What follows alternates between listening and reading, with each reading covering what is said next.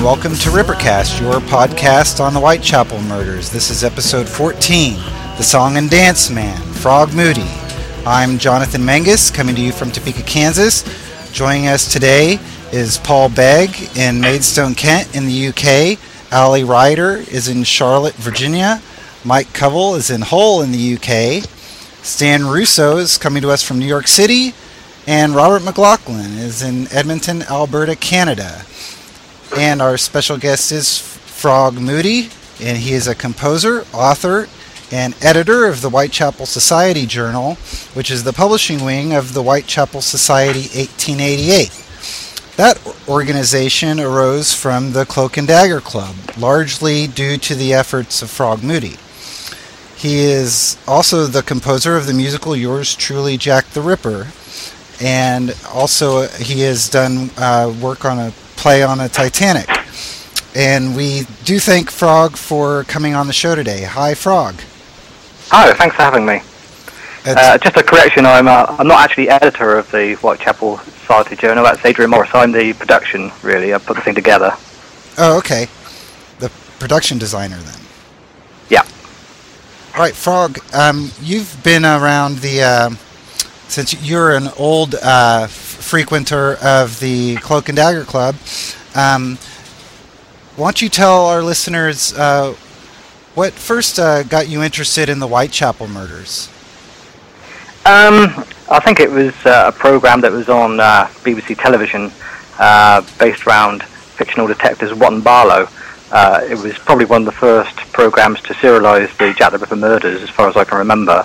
I was only a child at the time, but I can remember sneaking down the stairs, listening to that lovely music that introduced the program, and watching the program through the crack of the jar of the door, because I wasn't allowed to watch such horrible things. All the adults were allowed to watch it. Of course, I used to sneak down. As soon as a young boy is told you can't watch something, they probably go and do so. So I used to watch the whole program through the crack of the door. Mm-hmm. After that, I remember seeing an old silent movie called The Lodger, Hitchcock, one of Hitchcock's first films. That got me really interested in the world of film, and I think the first book on the Ripper subject was bought me for a present. It was the Stephen Knight book. With that in hand, I then decided to go and visit all the murder locations up in the East End. That was in the early 80s, and ended up having a few jars in the 10 Bells pub. So my first visit to the East End was the early 1980s.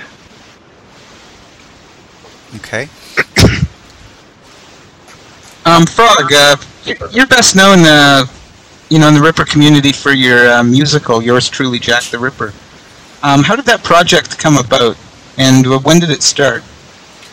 Well, I've been in lots of rock bands and travelled through Europe, made records, all the usual things that you do. I became quite disillusioned with rock bands because people never used to turn up for rehearsals, and things used to come to a dead end. We had contracts that went pear-shaped. So I decided one day to lock myself away into a recording studio and do like a concept album based around my favourite subject, which was the Jack the Ripper murders. I was probably locked away for 3 months in the studio, called in session musicians, that sort of thing, to help me. When the album was finished, we decided that perhaps we should try and see if we could make it into a rock musical, which we promptly did. We turned around and got actors and actresses and the producer, not really knowing how it was going to go down, because I had this fear of, the feminist element turned up and saying, how dare you portray, glorify the Jack the Ripper murders in stage plays and that sort of thing.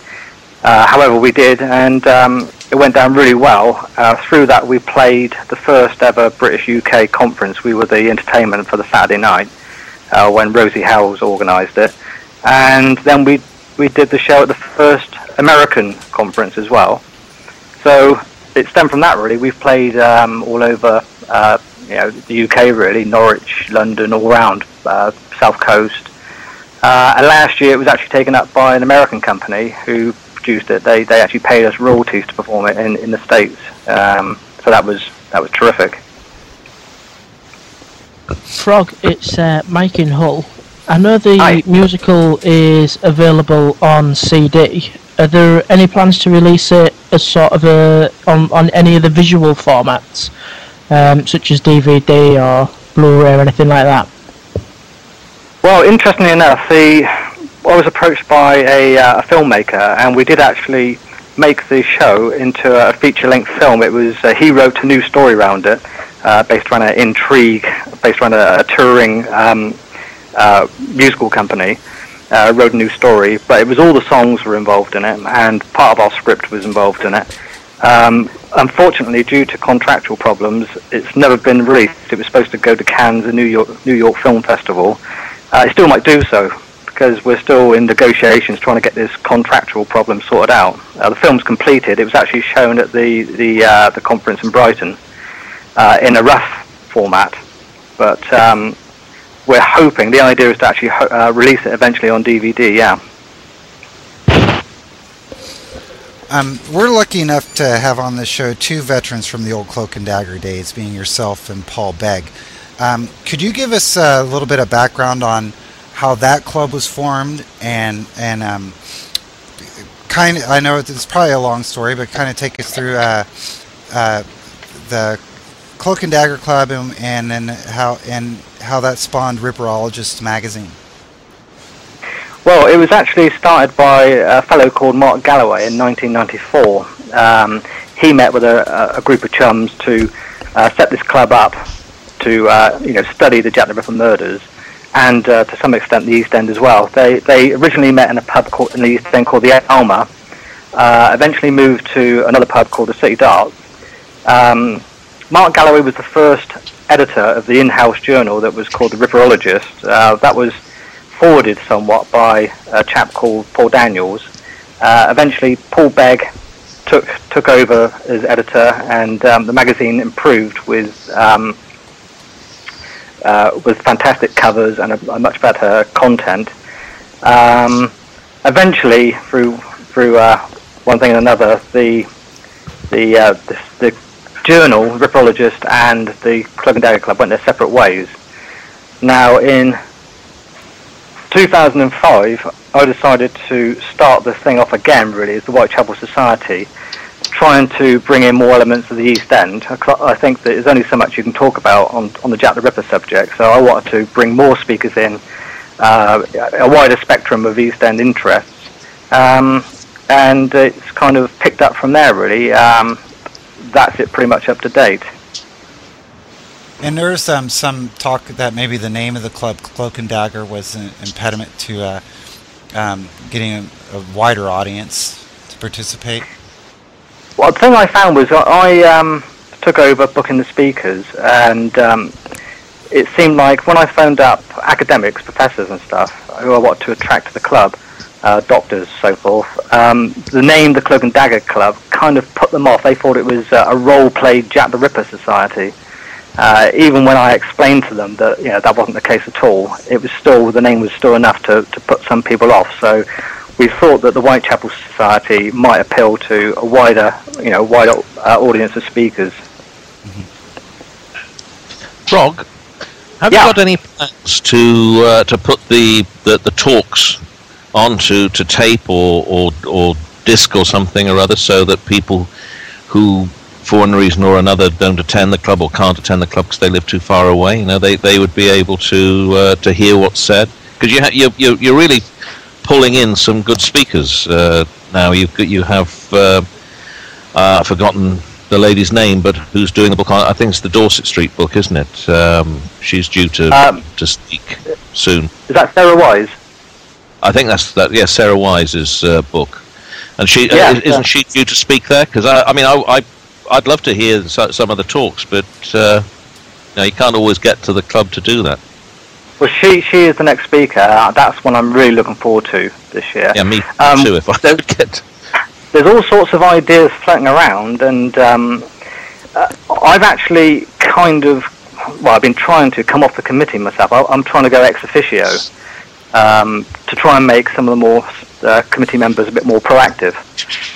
Right. But we've been toying around with ideas like having iPod broadcasts, videoing them and putting them out for sale, recording the talks, that sort of thing. That's all been chewed around, talked over, but really there's only so much I can do myself.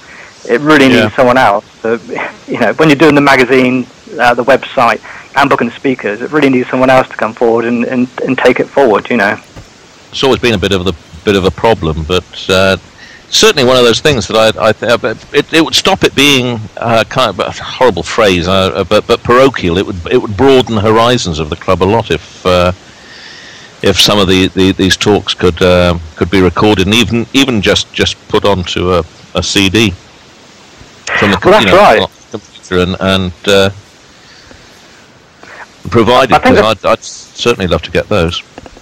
I think the thing that happens, this happens generally, but when the Whitechapel Society started in 2005, it starts with bright ideas and everybody's all for it, and and to a certain extent, a lot of those ideas have, they've worked and it's gone from strength to strength. But really, it needs a bit more. I mean, there's a hell of a lot more work to do to make it the society I want it to become. It's not there yet. For instance, I'd like Whitechapel societies worldwide, different groups meeting worldwide to, with a nerve centre based in London, which will be us. But the ideas come across as fantastical, but that's what I want to achieve eventually. So do you encourage people in the United States and Canada or whatever to start up their own Whitechapel societies, or how do you envision that working? Basically, yeah. It's like other societies, like the Sherlock Holmes societies. They're worldwide. They've got a nerve centre that's based in the UK. But yeah, eventually groups of people all over Europe, worldwide, meeting to discuss and study the Jack the Ripper in the East End. The social history, Victoriana, etc. But it would be under the hat of the Whitechapel Society based in the UK, London.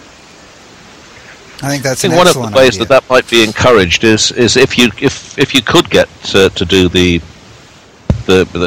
talks and everything else on a disc, because I don't know that groups of people meeting in cities across America, because you'd have to presumably it would have to be city based, wouldn't it? Because at a push, people can come from all over Britain to London for a meeting, but it's a bit difficult to go from all over America to Los Angeles or somewhere for the weekly meeting. Well, I know this probably isn't a very good example, but I belong to the Laurel and Hardy Society, and they've got what they call tents, which are different organisations, and it is worldwide.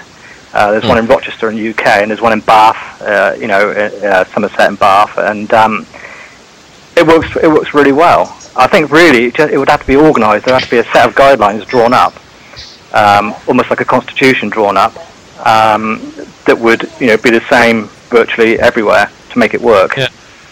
Certainly, organisations like that exist in the sphere of science fiction, where they end up and they have the World Science Fiction Convention and held somewhere every year, but they're all different groups meet to discuss things in different cities around the world. So, yeah, I mean we've actually had people from our own society saying, there's not much more you can sort of talk about. That's a ridiculous statement. When you take the sphere of what was happening in the East End at the time, social history was invented in the East End. It's an endless conversation. I mean, just yesterday we have one one title, Who Was Jack the Ripper? And we have 3 speakers, and I think it started at 2 o'clock and it didn't finish at 5:30, and all 3 speakers talked about something different. So even under one subject heading, and they were all broad generalization things. There was nobody talking about specific suspects there. So it's an endless subject area for discussion. I mean, there is still, unfortunately, a little bit of animosity within the world of Ripperology. Certain things caused by the diary. I mean, even the split between the Ripperologist and the Cloak and Dagger Club is still a bane of contention. It still brings forward a certain amount of. It's still a certain element of nastiness going around in the world of Ripperology, and it's absolutely ludicrous. It's absolutely ridiculous. I don't understand it. I don't understand why people bear grudges, and they've got to continue this ridiculous, stupid idea of I'm not speaking to him, or different camps of people. Yes, although there are certain benefits sometimes about not speaking to him. Very true. Yeah, that's one way of looking at it. Yeah. Well, I'm joking. but no, I mean, yes, I mean it is it unfortunately the subject has become a bit riddled with that. Don Rumbelow, I was talking to the other night at the exhibition, and he was saying exactly the same thing. Yeah. I have a question for Frog. Jack the Ripper is one of those subjects that tend to lend itself to people creating stories around it. It really seems to spark the creative need in certain people. There's more movies, plays, musicals about that person, whoever he was, than, say, the Zodiac Killer or any like people. I was just wondering, 2-part question. Why do you think that is? And 2, what is your favorite fictional treatment or creative treatment of the Jack the Ripper story besides your own? Well, I think really it's because it's the ultimate whodunit. You've answered the question really because no one knows who it was, and it's the ultimate whodunit.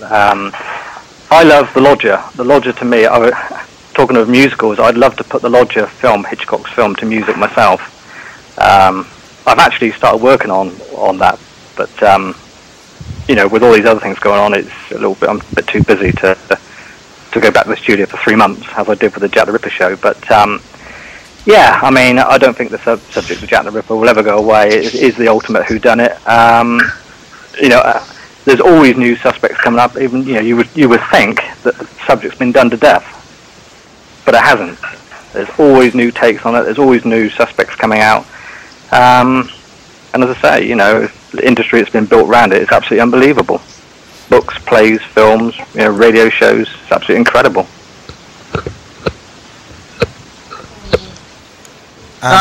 Frog, most of us discuss the Ripper case sort of long distance. We do it through the message boards at Casebook and other sites. And I was wondering what it was like, or what it is like, to discuss it in the forums you guys do, because you guys have started at the Alma, went on to the City Darts. As you said, it seems much more personal in the way to socially socialization, to get together and discuss subject with like-minded individuals. So I suppose the question is what's a typical meeting like for those who who don't get to go to one? A classic example of how to answer that question was when Trevor Marriott's book came out, and it was done to death by a lot of people. He was ridiculed, and he had a chance to answer just a few people face to face. He gave an absolutely fantastic account of himself. He welcomed, because I believe he goes out for quite a large fee talking on a subject of Jack the Ripper. Well, he came to us for nothing, because he wanted to face the people that had criticised him to answer some of those questions. So he was able to do that, and we made sure that everybody that was there that night, and it was a really good turnout, didn't pull any punches. We wanted them to ask the questions of him, that they criticised in his book, and he really was on top form that night. So it's an opportunity, rather than people to do it, behind a shroud, the internet, let's say, to do it face to face.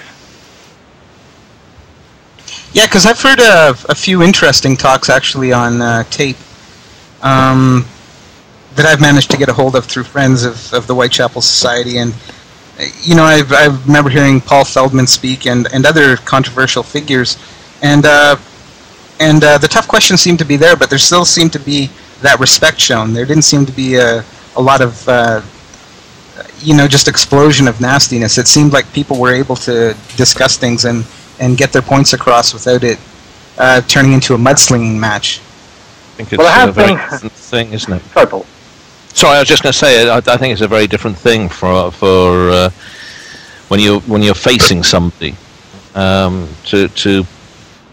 it is when you're hiding behind a keyboard. Kind of have to be nice in case they hit you. I actually, if I could step in, again, I agree with you, Paul. I think Howard always asks me, what do you think about, the message boards? And I say they're good and bad, and a lot of people don't understand what that means. They're good for providing information, but they're bad. They're bad because they have that anonymity. And I respect authors or researchers who go out and speak, and you'll find that there is a more calm tone when you're in a room with somebody, and you can still ask the tough questions, but you're getting answers versus just being attacked, and it's more welcome. That's the way I see it.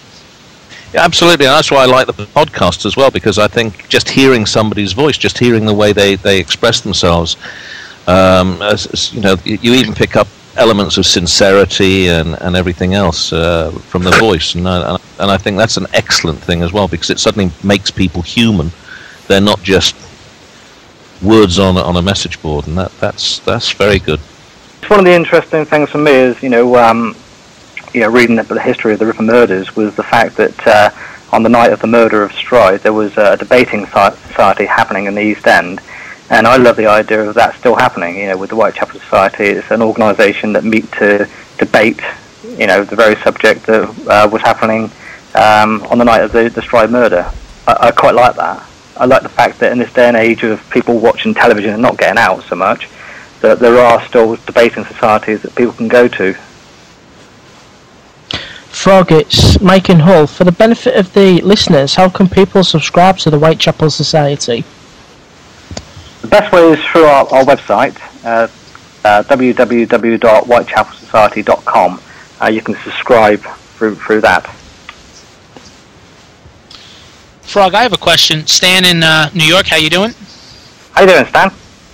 Good.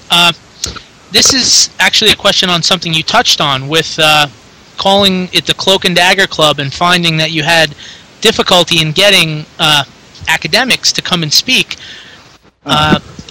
What do you think is the negative impact of having stuff about the Ripper fall into that entertainment genre? Well, all I can say is that a lot of people that I approached, and we're not talking about one or two here, we're talking about quite a few, and I actually wondered if the reason that the old Cloak and Dagger Club was having difficulty getting speakers was the fact that they thought it was a society or a club of weirdos that reenact the murders out. They all met to actually do role play in cloaks and top hats and that sort of thing. And even when you were sort of like talking to these people, say, "Well, I can assure you that's not the case." It was enough. The name was enough to put them off. You get the image of Jack the Ripper of the top hat and the knife and the cloak and all the rest of it, and there's no actually getting out of some people's minds.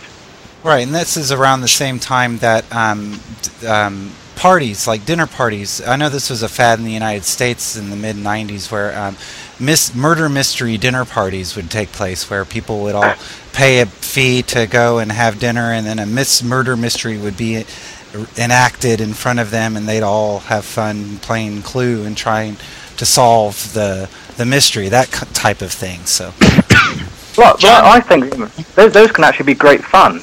Those can be great fun because you know exactly what you're going to. But we want people to know that we were a serious debating society, and we're trying to advance the study of Ripperology, and social history of the East End.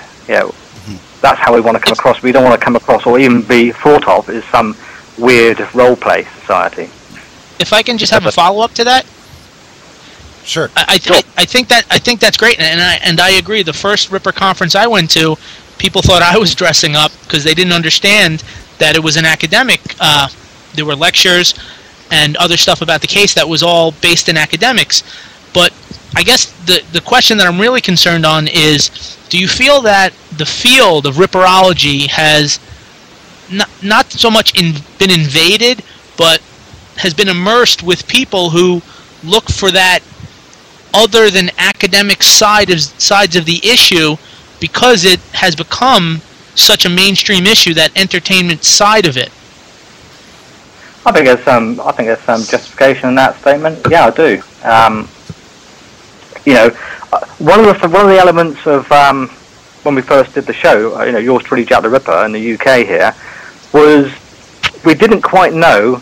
I mean, I wanted to do it factually. I didn't want to sort of put William Gull and the Duke of Clarence and all that sort of thing, and the Sonic conspiracies. I wanted to take the facts of the Ripper case and put it in a musical format. And I was told by numerous people that it wouldn't work because you couldn't mix factual stuff, the entertainment value would go out the window. It seemed to me that the majority of people, and the first time we actually performed the show, a group of women came towards me, and I thought, here we go. I know what's going to happen here. I thought I was in for it. But they actually came up to complain that there wasn't enough buckets of blood thrown across the stage. They actually wanted blood and gore. Right. But no, I mean, I think probably one of the reasons that our show perhaps hasn't become as successful as I honestly thought it would become is because it is too factual, and when you take the film from hell, a golden opportunity to do something decent, make a decent film out of Ripperology. Sure enough, to actually sell the film, you've got to come back to the conspiracy theories and all that sort of side of it. It's what sells Jack the Ripper, it seems.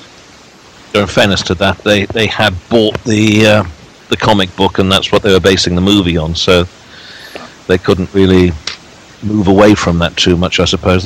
Maybe they shouldn't have bought the comic book to start off with and just decided to do a Jack the Ripper movie. But a movie's not going to be made unless it's going to sell, and the only way it is going to sell is usually through the conspiracy theory. Oh, absolutely. I mean, but that's one of the problems with doing anything on Jack the Ripper, surely, is that it's open-ended. There is no conclusion. You have to invent one in order to give the audience a closure at the end of the movie. Yeah. I agree. Go ahead. Well, I was going to say, in the East End itself, these days, there seems to be a turn. I see an effort being made to make it more. I mean, we have the Docklands exhibit. There was a artist's exhibit that had paintings based on the victims' photographs not too long ago. So there does seem to be, some kind of effort being made to present to the public the factual case of Jack the Ripper. Don't you guys agree? I agree, John, to the effect of, if I can comment on it, to the effect of that in studying the timeline of the case, I think what we're seeing right now is an era is reactive, and in context with the question that I asked Frog, which I thought was answered very well, there's been that policy away from the facts of the case and getting back to it, which I agree is a proper way to do things, is what's going on now. So, the things that you say you saw, the websites, the talks, I think they're acting as a reaction towards taking steps away from the academics and focusing more on the entertainment portion of it or the social aspect of it, which everyone has the right to do, yet does tend to cloud the overall issue of it, in my opinion. I think a distinction has to be made between the entertainment value, which is there's a very clear distinction between the entertainment value of Frog's show, despite the fact that it's as accurate as he could make it to be, and on the other hand, a more serious, and I use that term sort of broadly speaking, a serious approach to the Ripper. What worries me, I think, is we've got this exhibition, and we saw a book published not so long ago by the University of Manchester, in which academics are sort of straying slowly into the field of Ripperology. The exhibition, I think, is great, but as I've said before, I think the book that accompanies it, there isn't even a chapter in that book about Jack the Ripper.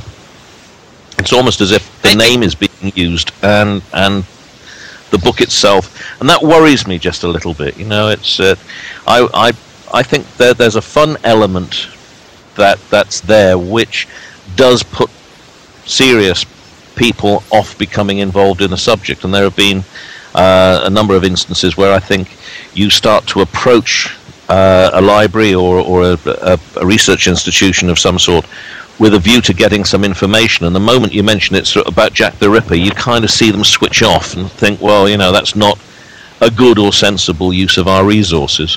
And that's the area that worries me, is where people look at the cat fighting that goes on some of the websites, and it doesn't give a very mature view of or impression of Ripper studies. I think that's a great point. Oh, sorry, go ahead. I think that's a great point. I think that's in any academic circle, though. I mean, I've seen two archaeologists go at it over a dinosaur theory, and they behaved with as much, fervor and immaturity, if you want to call it, or whatever, as some of the people behave on the message boards. I think it comes into play, and no matter how academic and dry the subject matter is, when you have competing theories, human nature is human nature, and the subject is less important than human nature, and that kind of infighting is going to occur in any academic field. Yes, I agree with you there. The problem is just, we're talking about a serial killer, and so that nature, it's really not about the academic infighting or even that when you try to approach it and take it seriously. The bottom line is, you say serial killer, and people immediately consider it to be gruesome blood and gore with no real intellectual or academic content of worth. Oh, believe me, I've encountered that with this podcast. People who I know who find out that I do this podcast have this, kind of disparaging opinion of it. I think I'm a freak. So, because the subject itself does not have respectability, and in many ways, even the exhibition, although it's a very serious exhibition for Ripper studies as overall, because it's the first time there has ever been a serious exhibition put on that uses Jack the Ripper. The book itself perhaps doesn't reflect the idea that the subject of the Ripper himself is a respectable subject for study, and that's where I get mildly irritated with the message boards and things, is because although I understand if you have two archaeologists going at each other, they are at least two academic archaeologists. The subject has a certain respectability about it, so although they may be behaving in a very childish and silly way, the subject and their academic status still retains some sort of respectability, but we don't have that. So in order to give ourselves a degree of respectability and perhaps get people to take us more seriously and to give a lot more assistance in terms of research and so forth, perhaps we should strive to not be the two archaeologists rowing about dinosaur bones, and give the subject an element of respectability which we haven't got yet. Well, Frog, when you when you resurrected the Cloak and Dagger Club, for lack of a better term, into the Whitechapel Society 1888, did you find that just the name change and kind of refashioning it as more of an East End studies instead of a strictly Jack the Ripper studies opened it up to all of the academics that you had, such as that you guys struggled getting involved in the club when it was the Cloak and Dagger Club? If I can just explain a little of what happened. it was a pretty difficult thing to do in the first place, because for a start, a lot of members didn't actually want to get rid of the name, the Cloak and Dagger Club. People hate change. I actually had to stand up in front of a whole meeting and explain myself of how I thought we should change, the reasons why we should change. The philosophy behind the whole thing really is that, the actual hook for me was Jack the Ripper. But the more I delved into the subject, the more I fell in love with the East End. The East End as it is now as well. Which is why that I decided to organise a photographic competition, because a lot of the buildings around the East End are being demolished. There are petitions going up. People don't want these buildings to be demolished, and I thought that the Whitechapel Society should come on board and try and do something about it. Here's an opportunity. And I was amazed when English Heritage came on board and offered to judge the competition. That was, fantastic news. It's something that, for me in the Whitechapel Society, I want to sort of diversify. Yeah, I mean, the Ripper murders obviously always are going to be interesting. There's always going to be open debate about them, and as I said earlier, new suspects and all the rest of it. But I'm actually going away from the murders themselves, and I'm going towards the social history of the East End. I find that far more fascinating. It's the impact the murders had on the East End, what was happening at the time, and how they influenced each other. Not so much who was Jack the Ripper, but why was Jack the Ripper, is how I want the Whitechapel Society to go. Right down to a lot of these buildings that are being demolished in the East End as we speak, Victorian buildings that were around at the time of Jack the Ripper. There are petitions going, and I actively encourage the Whitechapel Society to get involved in that, to join in with these things. But, having said that, it's down to the people to, you can organise photographic competitions, you can do this, that and the other, but unless the membership wants to get involved, then it's not going to happen. So you can only do your best to try and actively encourage people to do it. So does that mean that you would like to see a more active role politically and socially for the Whitechapel Society in the East End? Yeah, definitely, yeah. I think it's the only way of showing people that you actually mean business. I mean, otherwise just become another East London Historical Society. And I think that's sort of the point that I was thinking of earlier, is that, you had to change the name to get recognition. And if you approach a librarian and say, I need some help about the Jack the Ripper case, the librarian doesn't read the message boards. The librarian doesn't know the key players in Jack the Ripper. So she's not basing her initial reaction on how we as a community behave or don't behave. We could all be exalted saints. I think the problem is always going to be it's the name. And Jack the Ripper has very little respectability because it is so given to Hollywood dramatization and Hollywood treatments that, like you said, you had to change it from the Cloak and Dagger to the Whitechapel Society to give it that sort of respectability. And the problem is always going to be just mentioning Jack the Ripper, you lose face. Well, that's true. That's true, Ali, because when I talk to the general public and I use the term Whitechapel murders or Whitechapel murderer, they do not know what I'm talking about. I have to say Jack the Ripper for the common man in the street to understand, especially like when I'm giving talks and things like that. But anyway, Stan, you were going to say something? Yeah, and this is probably a question that could be both for Ali and Frog.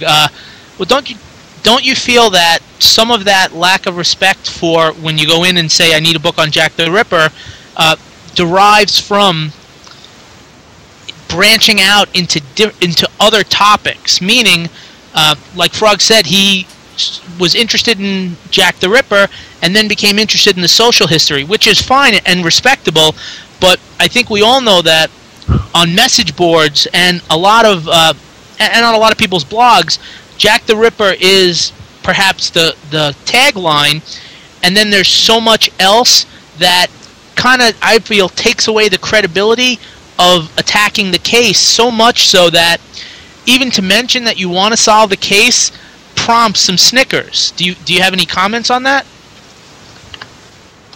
Frog, you want to go first? Jack the Ripper is always going to be the hook. There's nothing on the front cover of the Whitechapel Society in-house magazine that mentions Jack the Ripper at all. That was done on purpose. It was to get away.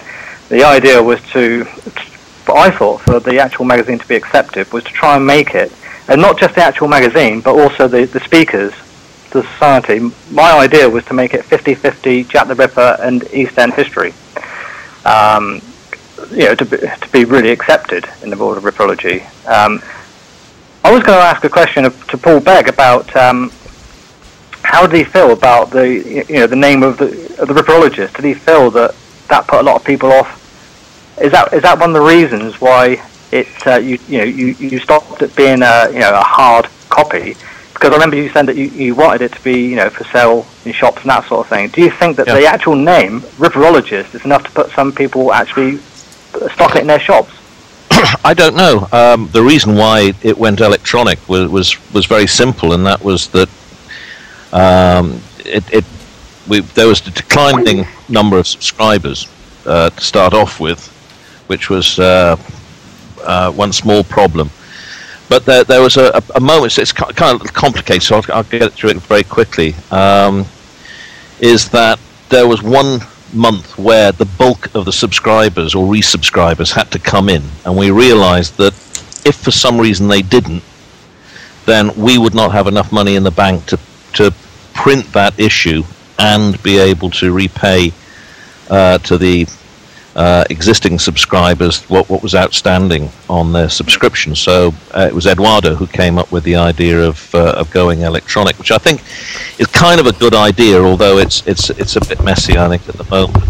As far as the name of the magazine is concerned, the number of times that I ring up for a review copy of a book, and if it's a Jack the Ripper book, obviously there's or has some connection with the Ripper, there's little problem. But if you're trying to get a book about the East End or something, and you say ripperologist, I try really to play that down a bit and just say, oh, it's for ripperologist, and then give my address to the book I wanted to be sent to, because quite often the book never they give you all the usual, oh yeah, sure, and all the rest of it, and then the book never turns up. So yeah, I mean the name is a problem in that respect, but I don't know that there's anything that we could reasonably do about that. It seems to me that the people. I mean, I don't go on to the casebook that much. I occasionally go on to it, but it seems like a lot of people are hardened Jack the Ripper enthusiasts, not so much East End history. I could be wrong on that, but it seems to me that the majority seem to be debating the subject just of Jack the Ripper and the Whitechapel murders. I don't know if I'm right or wrong, but I think that's one of the problems. Just to go back to Stan, is that in order to be able to set the Jack the Ripper murders into any kind of context and come close to perhaps resolving the mystery, you have to be able to understand the context in which the murders took place, and that means that you have to understand East End history and what was going on at that time. Yeah, so I think the two together, and on the casebook, I think the East End context gets mixed in with the threads, and although there are some specific East End threads that have been created that were also lost when the crash occurred, but normally it's not so much East End history, one thread, Jack the Ripper the other, but in every single Jack the Ripper suspect thread, location thread, witness thread, those elements of the history get pulled in. Well, a witness wouldn't have done this because at that time in the day, that kind of thing, and it gets gelled into one cohesive concept rather than here's the East End, here's Jack the Ripper as a separate entities. Right. Yeah. I agree with that. I mean, we know all about the clocks on every single wall in the whole neighborhood because of some of these suspect threads. So. Back to Ripperologists as it came out with the Cloak and Dagger Club. What some of those magazines were pretty much just Xerox sheets. Is that correct? It started off as pretty much a stapled together, kind of like an underground zine, right? That's right, yes. Just 2 sheets, I think it wasn't it, Frog? Was the very first it one. Was. The original, yeah. Which I think I've still got here somewhere. Yes, and then Paul Daniel took that over and basically turned it into a very good, chatty club magazine. And then there's that it basically got to a point where I think it's fair to say that the bulk of the membership were people in America and or outside of London who, for one reason or another, obviously didn't attend the meetings and generally didn't know half the members that the magazine was talking about.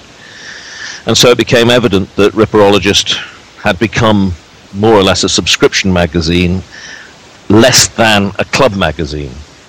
And so we tried to divide it really into 2 parts, so that you had a hardcore sort of magazine and then some pages devoted to the club. But the club bit, for one reason or another, just didn't gel and didn't work, and we couldn't. They were having trouble getting speakers and everything that Frog has been talking about, and so we couldn't promote it at all, and then that fell by the wayside, and then gradually the C&D was beginning to have such serious troubles that we kind of really had to separate from the Cloak and Dagger Club in order for the RIP to survive. Otherwise, if the Cloak and Dagger Club had gone down, the RIP would have gone down with it. And that as Frog has said, it caused a little bit of animosity that's never been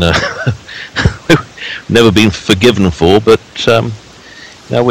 basically it had to be done. We'd got a good magazine going, and Adam was producing some fantastic layouts and covers and so forth, and it was doing really well. Just real quickly, Stan Russo has to be leaving us at the moment, so say goodbye, Stan. Take care, guys. Great talking with everyone as usual, and hope to talk to you guys soon. Have a good day. Nice having you on, Stan. Maybe we'll see you next week. You bet, Stan. Bye. Just changing subjects slightly, I actually wanted to ask Frog about another thing that is probably even more well-known and more popular than Jack the Ripper that he's also done a musical on, and that was the Titanic. You did a play called The Daughter of Destiny, I believe it was called? Yeah, that's right. Could you tell us a bit about that? Yeah, basically, I live in a little town called Salisbury in Wiltshire. It's probably best known for being near Stonehenge, quite close to Stonehenge. But it's quite close to Southampton, and I really wanted to see if there were any victims on board the Titanic from my hometown. So I started going through the archives and came across this one person that really captured my imagination, because a blockbuster film had just come out, and the story from Salisbury kind of highlighted it. It was a young girl of 19 on the Titanic on her honeymoon. She actually worked in Salisbury for Lipton's branch of grocers, and her husband was Sir Thomas Lipton's blue-eyed boy. He was responsible. If there was a Lipton's in trouble, he'd put this manager in charge, get them back on their feet, and then move them to another store. Well, the Salisbury store was in trouble, and he came to Salisbury, fell in love with his cashier, and they got married, and Sir Thomas Lipton then offered him promotion to his store in New York, Manhattan, and on the way struck the iceberg and they both perished. But I've researched the life stories of both people, and it threw up some other fascinating stuff, because the young girl that drowned, her name was Eileen O'Leary, her brother Galbraith, he eventually emigrated to Canada and got a job on the Toronto Star and became very good friends with Ernest Hemingway. So the story is not just Titanic, and we're actually working on a booklet to be released on the story, because it's such a fascinating story involving the whole family.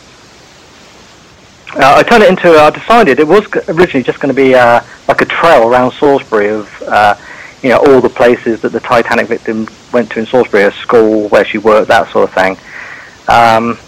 Then I decided to turn it into a multimedia type production. So we used, it was a musical, but it involved a choir, me on the keyboards, and cinema, actors, actresses, and it was a huge, great production in the end. And we performed it a couple of times in Salisbury. Then we performed it by candlelight in a church. There was some talk of trying to do the Titanic Society, a bit like the Jack the Ripper conferences. They've got a Titanic Society conference. There was some talk of performing it there actually in Southampton, but I'm still waiting to hear back from them. I actually preferred doing that production than I did the Jack the Ripper one. It was more emotional, I felt. And they were third-class passengers on the Titanic? Yeah, they were the better third class, just above steerage. Sir Thomas Lipton actually paid their passage. That's probably why they were third class.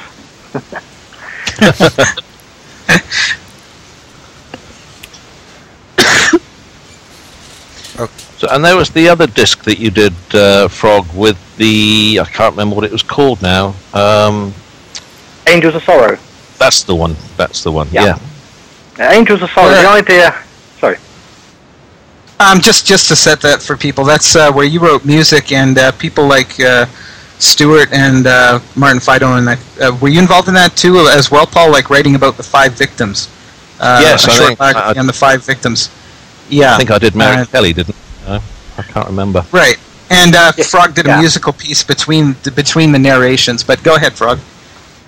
That's right. It was chose really five authors, and each to write a piece on a chosen victim, which I then the actual story was read by an actress behind some background music, and then I did a musical interpretation that followed each read piece.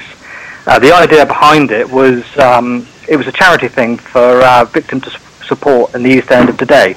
So all the proceeds from the sale of the CD went to today's victims of the East End. It's just a way of, because we talk about Jack the Ripper the whole time, and sometimes we neglect the victims, and I just wanted to do something for the victims in a way that helps today's victims of violence in the East End. We presented them with the first cheque, and it was all over the East End papers. They thought it was a great idea. As a matter of fact, I went to the victim support offices when I presented the cheque, and they told me the sad news that a lot of today's victims still go to the haunts that Jack took his victims to. The prostitution that was happening in 1888. Some of the locations are still there, and today's victims of violence are being abused in those very locations. So things haven't changed that much, apart from they're not being slaughtered, of course, but they're still being beaten and abused pretty badly. Yeah, and when I was in the East End, I noticed the prostitutes on Brick Lane, just like they would have been there in 1888. Yeah, there is a railway bridge. I think it's somewhere around the back streets of Flower and Dean Street. There's a lot of areas around there that are still quite run down. Although they put a program together now where they're doing all the buildings up. There are still 1 or 2 areas around the railway bridges, or there were anyway. The last time I was up there, and the prostitutes are still using those for open sex, under the railway bridges there. It's not quite as bad as it was back in the late 1980s when they were visibly, parading around outside the 10 Bells and so forth. Although after one meeting of the Cloak and Dagger Club at the Princess Alice, I was waiting on the corner and I got accosted 5 times. 2 by female prostitutes, and 3 times by men in cars. I could have made a fortune. You sexy thing, Paul. Sorry? You sexy thing. Well, no. If you saw the prostitutes who are hanging around outside the 10 Bells, you wouldn't. I don't think physical attraction enters into the proceedings at all. In fact, my admiration for the lorry drivers has gone up because they obviously have no taste or discretion at all. You probably appeared like Hutchinson's Astrakhan man. Yes, times have changed. Now, the Whitechapel Society meetings have changed venues quite a number of times over the years. Is that due to just needing larger size halls to hold the meetings, or Do you get various reactions from different the locations that just want to kick you out, or how is that working?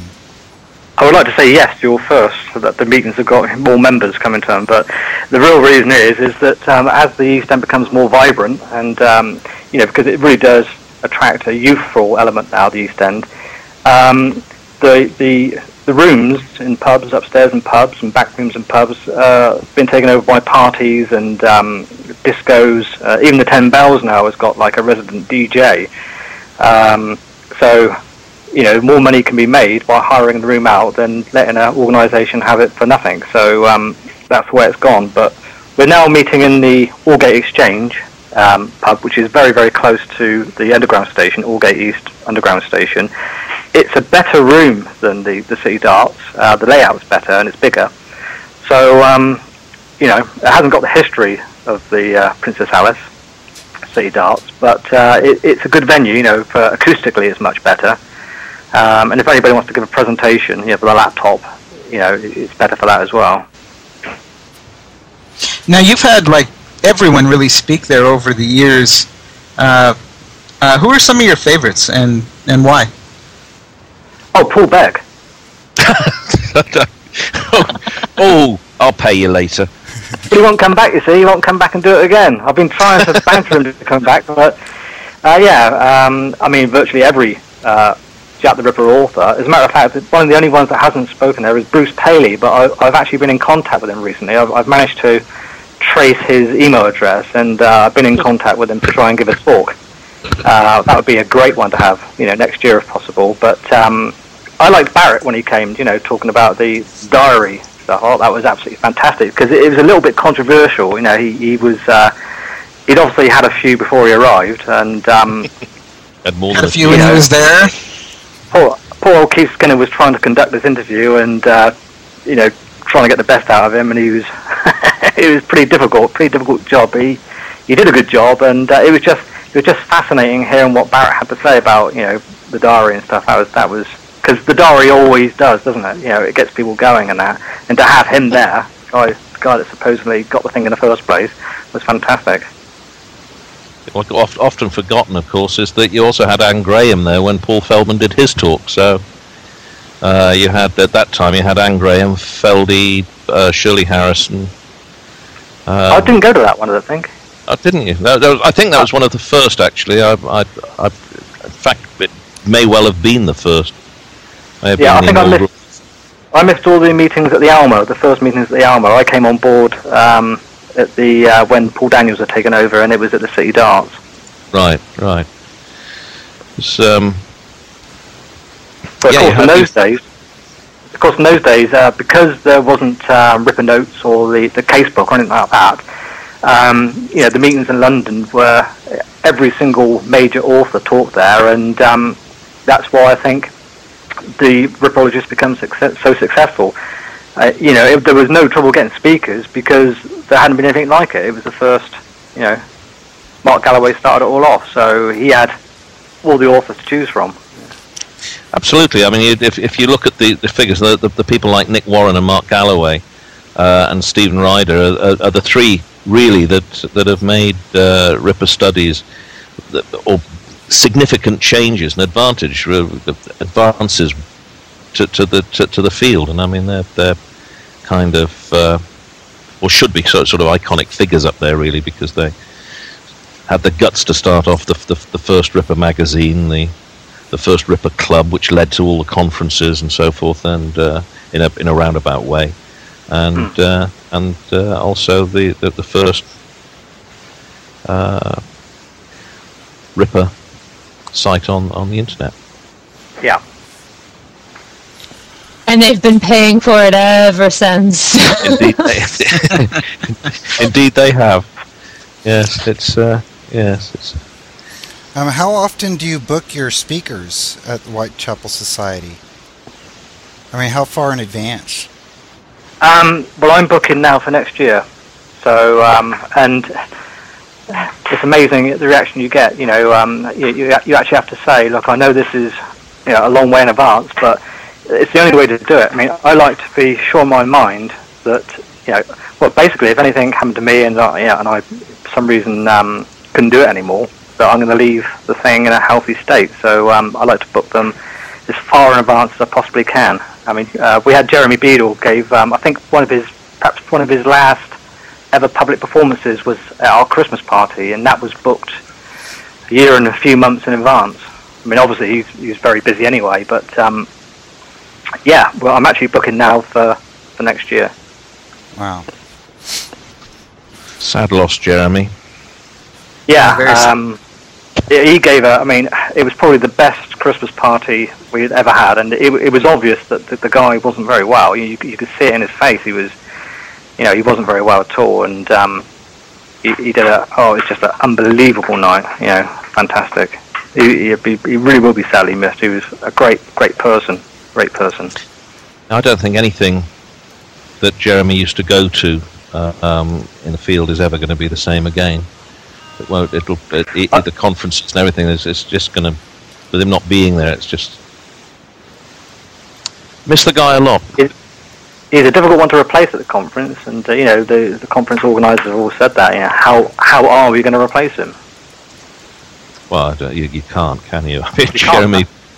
Can you imagine who has to step into his shoes at the next one? I mean, that's going to be no one's going to volunteer for that job.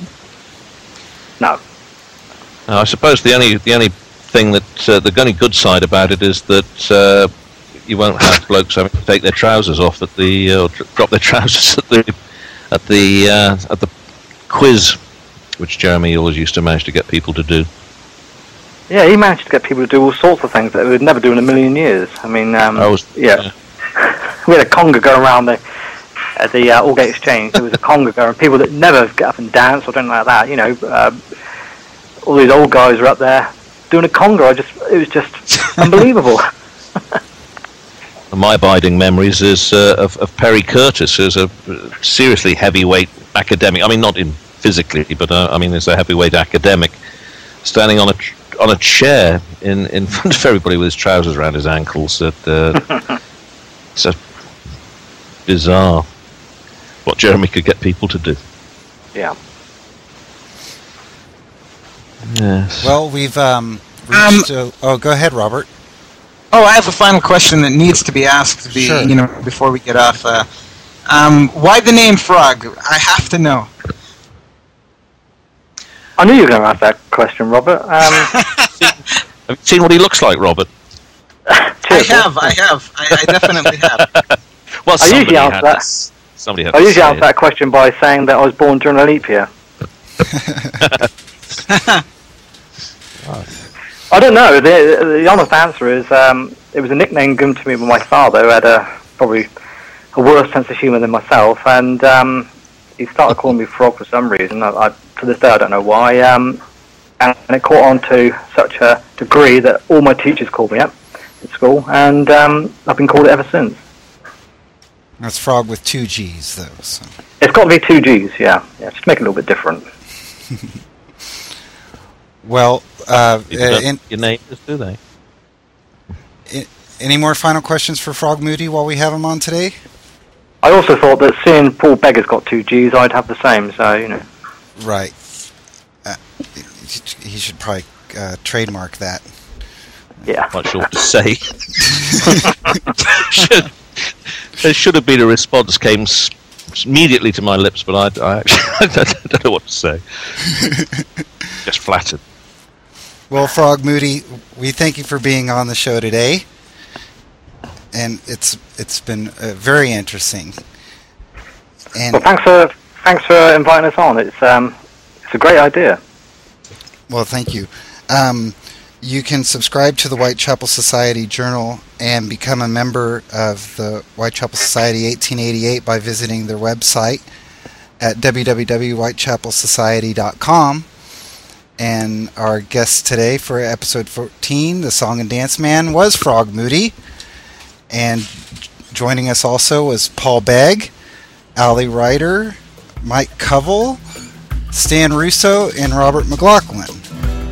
And we are a weekly podcast, and so we'll be back next Sunday. And again, I appreciate everybody for being on the show today. And it was a lot of fun. And we'll see you next week.